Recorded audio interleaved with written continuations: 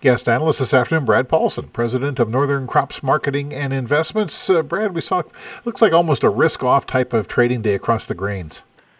Yeah, there's several factors today. The dollar rallied quite sharply today, the highest we've been since the first of the year in the U.S. dollar, due to some pretty robust retail sales. And we saw the energy market pretty weak here, too, this morning. That was a little bit of an influence on the grains, particularly the soy complex. And, there has been pretty decent rains through most of Argentina the last few weeks. Listen to the normal media, you don't really get that from them. But I did see some pictures that were taken yesterday down in Cordoba, Argentina, and the crop looks, average to above average in that district. To me, but I'm sure there is some dry places, and I'm sure there's places that are too wet. It's a big country, but I don't think things are quite as bad as what they're making to believe down there. Yeah. Mostly money flow coming out of this market then? Yeah, the funds were big pushers here, especially in the soy complex and meal. We did trade meal over $500 here Monday, Tuesday, and the old adage is that, cattle don't eat $500 meal.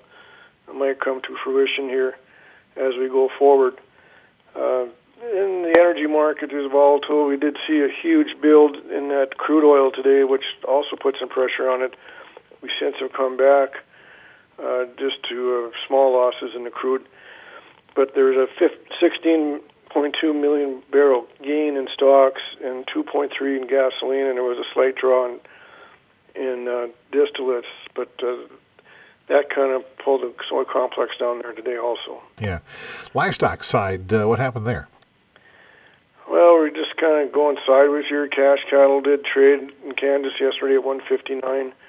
The box beef was up $2 to $3. So there is some firmness under there. Most of the asking prices now are in that 160 to 62 area for the rest of the week, but we probably won't see a big trade till Friday.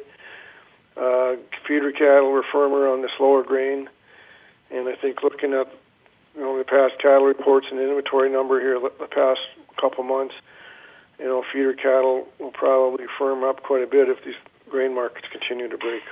Anything else we need to be aware of we're talking about? That's about it for today. It's just kind of a weather game. There is noon forecast did have some more rain for Argentina and southern Brazil.